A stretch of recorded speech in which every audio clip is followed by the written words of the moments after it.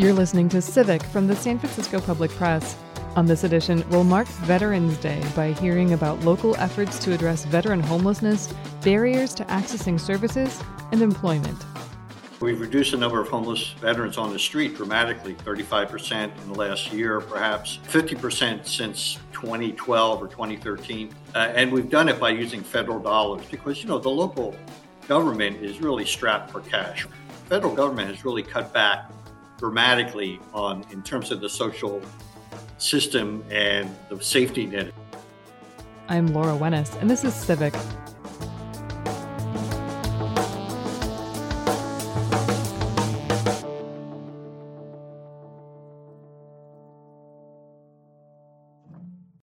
Civic is underwritten in part by the San Francisco Foundation, which has been acting as a catalyst for change to build strong communities, foster civic leadership, and promote philanthropy in the San Francisco Bay Area since 1948. More at sff.org. Despite the pandemic shutting down most in-person gatherings and services, staff and volunteers with the Veterans Services group Swords to Plowshares are still on the ground. In the streets and in drop-in centers, they've continued to offer support with housing, employment, mental health, and food for local vets. I talked with Executive Director Michael Blecker about some successes they've had and the obstacles that veterans face when it comes to getting help. So Swords to Plowshares has its 24th annual Veterans Day dinner, and it's going to be online, like everything is. And I'm hoping you could start by reflecting a bit on where your organization is at and how veterans are doing in San Francisco at this moment when we're more than half a year into a pandemic-induced lockdown.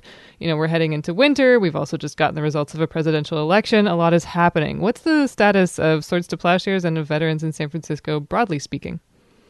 Well, broadly speaking, we're a community-based vets organization, and we've really prided ourselves in helping vets in greatest need. So clearly that means helping vets avoid poverty, or if they fall into poverty, help them with their housing and their health needs and getting work and counseling, et cetera. So those vets have suffered and continue to suffer. We see a lot of vets who are also older, and they have sort of these advanced chronic health conditions, i.e. diabetes or neuropathy or pulmonary issues, which again just creates more difficulty for their ability to, engage and live and enjoy their lives. So it's been a rough adjustment, so to speak. But we have done some things unique from the standpoint of creating housing, and we maintain housing for about just over 400 vets in San Francisco. Wow. But recently with the pandemic, what we've done is we've been able to access funding from the VA, through the CARES process, that CARES funding that came about, and some of the funding went to the VA. And so the VA has turned around and allowed us to, increase emergency housing. So what we've done in San Francisco is we've approached landlords of hotels and said, we would like to place veterans in your hotel room, and we have federal dollars to pay the rent. So we've gotten veterans to make 28-day stays in these hotels. We've been able to house nearly 200 vets in hotel rooms. Wow. Now, this is not permanent. This is not a permanent situation. Obviously, it can't continue beyond next June. But in the meantime, we can work to get that population of 200 veterans, 150 in San Francisco, maybe 50 in Oakland, and to find permanent housing and try to use HUD subsidies or use whatever we can get to subsidize their rent, because renters clearly in San Francisco are struggling to afford to pay the rent and not pay 70% of their income for their rent. Right, that's a big challenge. Yeah.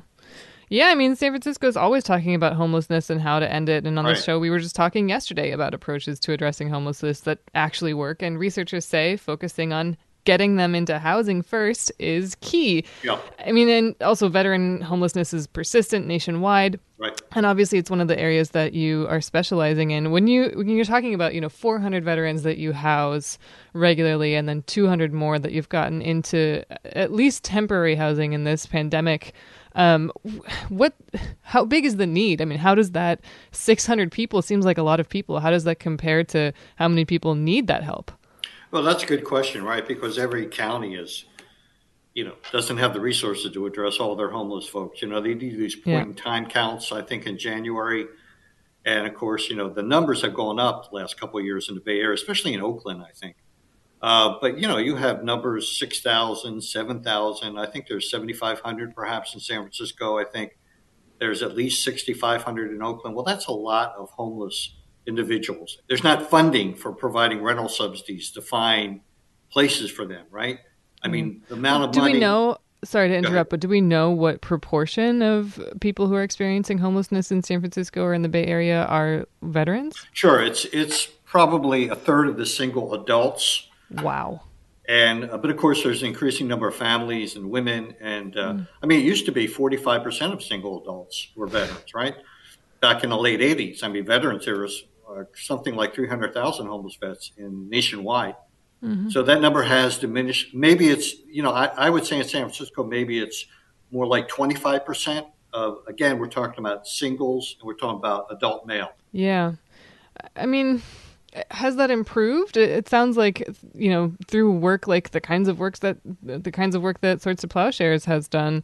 I mean, that you've really shifted the focus, or you've really worked hard to get those numbers down, or the numbers of people that you help to such proportions as they are now. Yeah, I think clearly we've moved the needle, right? Yeah. So we've reduced the number of homeless veterans on the street dramatically, 35% in the last year, perhaps 50% since 2012 or 2013, and we've done it by using federal dollars because the local government is really strapped for cash, right? To continue to address health needs and take care of governing. There's not a lot of extra dough there, and the federal government has really cut back dramatically in terms of the social system and the safety net, if you want to speak about that issue, the safety net. So HUD has cut back dramatically, but for veterans, they've gotten some increased rental vouchers, and we've been able to compete and bring them into the community.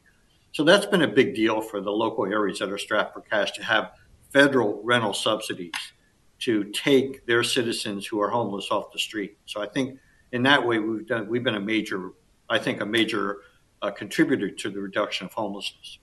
Yeah, it really sounds that way. And I'm glad you bring up federal dollars because I'm curious sort of what the sticking point was, because you've made a big dent, it sounds like.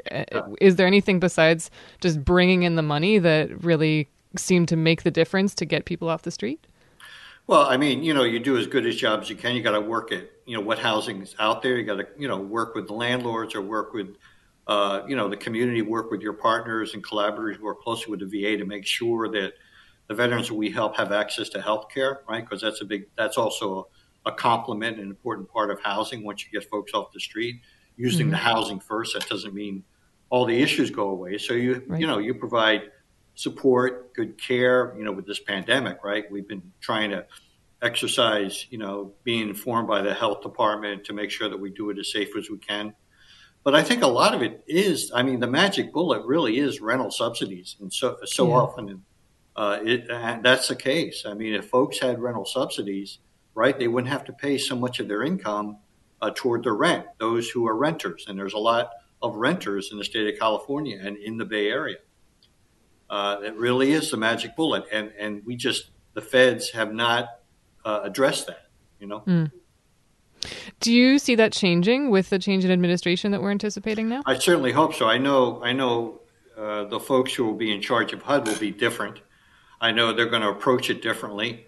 But, at the end of the day, there has to be enough income and revenue. And that's where your, tax base, your revenue source, the actual meat and potatoes of governing, and a lot of folks don't dig that deep and don't really sort of comprehend what that means. But it does come down to taxation. It comes down to using, resources and trying to help society, the public.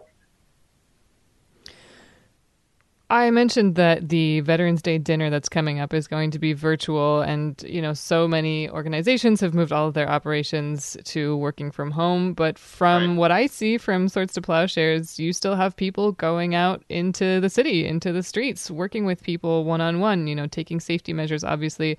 But I'm curious if you could share a bit about what staff have seen on the ground, what the need is, how people are doing. What's going on when you go and check out what's happening during a pandemic? Well, you have to be there. You can't do it remotely, right? You got to be there. You got to take the vet. You got to take them into the hotel.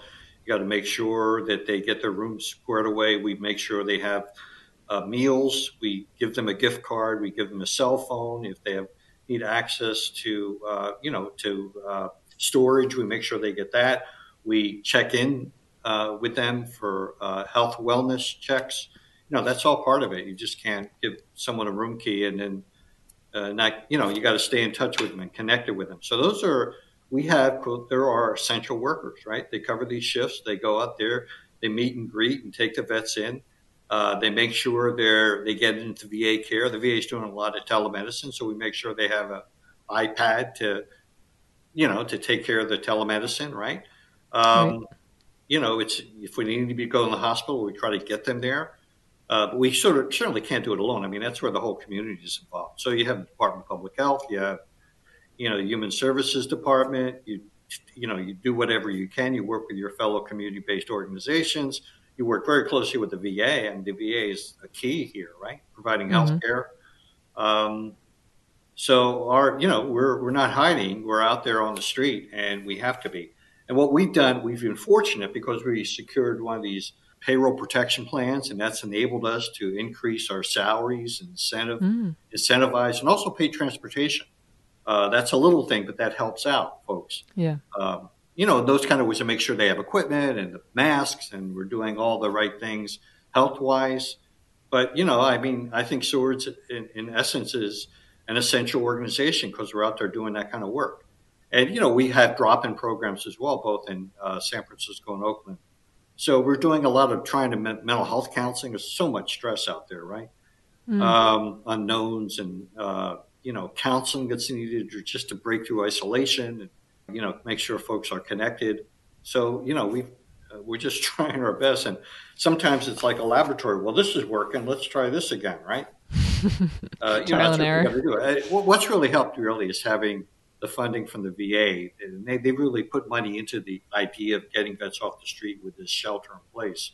Yeah. And they've gotten that money from CARES, right? That was the big funding, whatever it was. I think it was, I'm not sure what the amount of money was, but it was needed. And of course it's needed again, right?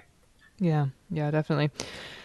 I'm wondering if you could talk a little bit more about how to address isolation, because that seems to be sort of the almost universal byproduct of sheltering in place. Is if you're alone and then you just have to stay isolated alone by yourself inside. What do you do? What do you offer to people? What do you do? Well, with our current housing, we have single room occupancy hotels. We're also on the Presidio, and we have housing on Treasure Island, et cetera. We try to engage people. Food is a good way to engage folks. We try to engage them with, community events. We just had, we're going to do a Thanksgiving Day event. We're doing a Veterans Day event. We had Halloween. We do these little efforts, to connect folks. You do whatever you can. A lot of people are doing it virtually, and trying to encourage people to connect up. We're trying to learn whatever's out there. We're trying to take some of the best ideas and trying to put that in place. But you're right. Isolation is brutal, especially for veterans or those who are low income or homeless who've been on the street. You're in isolation when there's no pandemic, right? And now there's a pandemic and everybody's sort of in the same boat here. And so we're just trying to figure it out. But I think things like reaching out, meals, wellness checks, checking in, trying to be there for folks, plugging them in. We're starting to do groups where we bring people in a safe way, and we've rearranged our offices, our drop-in offices, so we can accommodate folks. A lot of people who are struggling find that they have tons of these hurdles to jump through in order to get the services that they need, but especially so, it seems like for veterans. There's veterans who are entitled to benefits by law, but they find these sort of artificial barriers raised or confusing bureaucratic standards for accessing services. I'd like to talk in particular about discharge status. Right. Could you explain for people who aren't familiar what that is and what kinds of status someone can have? Yes, well, when you serve in the military and you provide service and then you're separated from the military, you receive a discharge document, and you also receive a discharge status. And that can be anywhere. If there are 5 types of discharge. Most folks are familiar with an honorable discharge, but there's also a discharge called general under honorable conditions. And there's 3 other types of discharges that are not at that level. And a general discharge and an honorable discharge affords you the full benefits package, health care, the GI Bill, etc. Although a general discharge, you cannot get the GI Bill. But if you have an other than honorable, it's a discharge that's administratively given. So typically people do not have, the right to an attorney. There's not been a big amount of due process. Oftentimes for minor military offenses that could mean you're late for, you miss formations, you're absent without leave, there's a slight discipline problem, and suddenly you're kicked out of the service with this other honorable discharge. And then there's also a dishonorable and a bad conduct discharge. This typically is where you're court-martialed, you're provided an attorney, there's a provision of kind of military justice that is available to you. But it's this category of other than honorable administrative discharges that's particularly punishing for folks because they're denied, with that discharge, they're denied health care from the VA. With that discharge, they're denied benefits. They get no GI Bill, but especially health care, because oftentimes veterans there's reasons why they ran into these military issues. There were these military justice issues. A lot of it's due to stress. A lot of it's due to, especially the trauma that it comes from, serving the military or preparing for war or being in war. And so often a veteran who has this traumatic stress will have trouble adjusting to the military. And there'll be oftentimes just for convenience purposes, the military will kick them out and they have bad paper. And then they're really on their own. I'm speaking with Michael Blecker, Executive Director of Swords to Plowshares in San Francisco. So as a result of what happened to them in the military or what they experienced in the military, they are then handed these papers that deny them services, which they should have been able to get because they served in the military. That's right. And it seems a bit circular. That haunts them for the rest of their lives. I mean, especially in the Vietnam War, we had, something like 500,000 veterans that had other than honorable discharges. That's a lot of folks. And they were denied, and they were really pushed back and pushed under and not even addressed at all. And they were denied health care and they were denied the whole range of benefits. And that really contributed to their isolation. It affected their ability to adjust. It affected, and quite frankly, I think it led to issues around homelessness as the years passed. Yeah. And there was a time when in the 80s, I think half those homeless veterans served during the Vietnam War. And in San Francisco, barely 13% of the population served in the military, but yet they were 40% of the homeless population. Wow, that is a disparity. Yeah, there's just jaw-dropping statistics. Yeah. And there's also, it's very difficult to get information from the military, especially if it's negative in any way, shape, or form.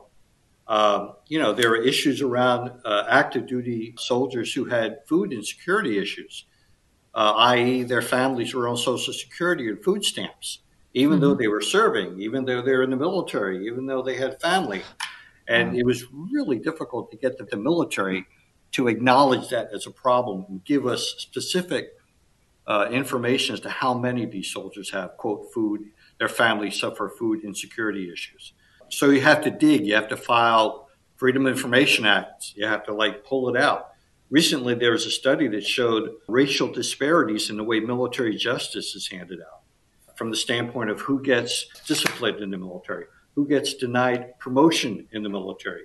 And they were showing some really remarkable disparity, especially around the Marine Corps, where you're likely 3 times more likely to be found guilty at a court martial or to receive non-judicial punishment. It's just, Sorry, who was 3 times more likely than whom to be found guilty? Soldiers of color, Black GIs, Latino GIs.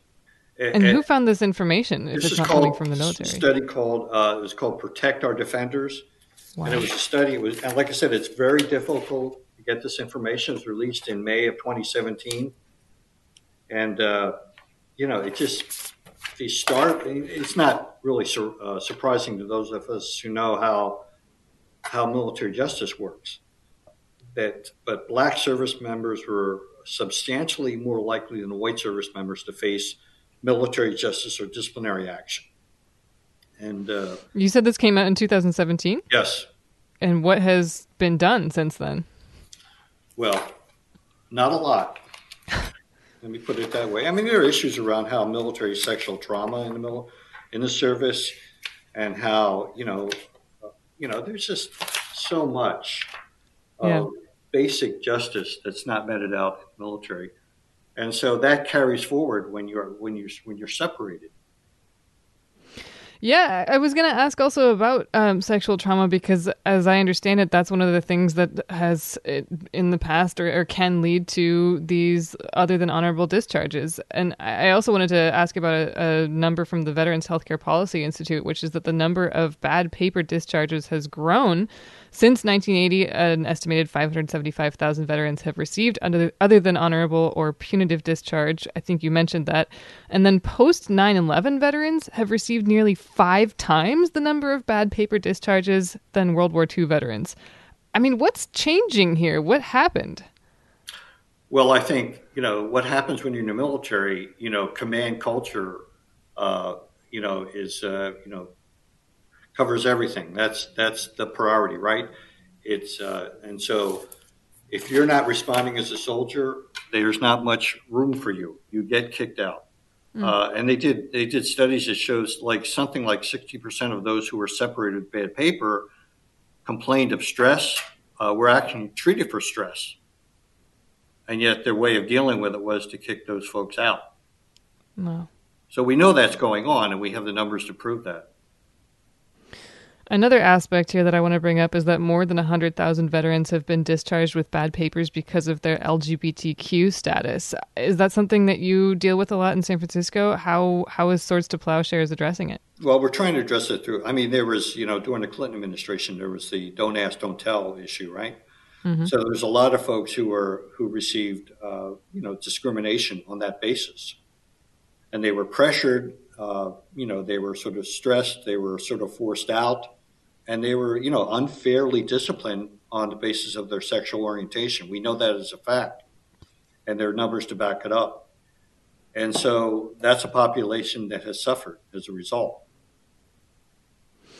There's a piece in the Bay Area Reporter about a man named Carl Tabell who finally received word nearly 70 years after he was, kicked out of the military for being gay, that he was granted an honorable discharge from the U.S. Navy. I mean, first of all, oh my gosh, nearly 70 years. And second, can you do that? Can you change your discharge status, and how? Yes, you can. We actually, but it requires a lot of careful legal advocacy to do that. And that's why Swords has always, since we started, we always had what we call the Discharge Upgrade Project, where one can have their military records reviewed before these discharge review boards in the military. And that decision can then be appealed if you're denied through the correction of military records.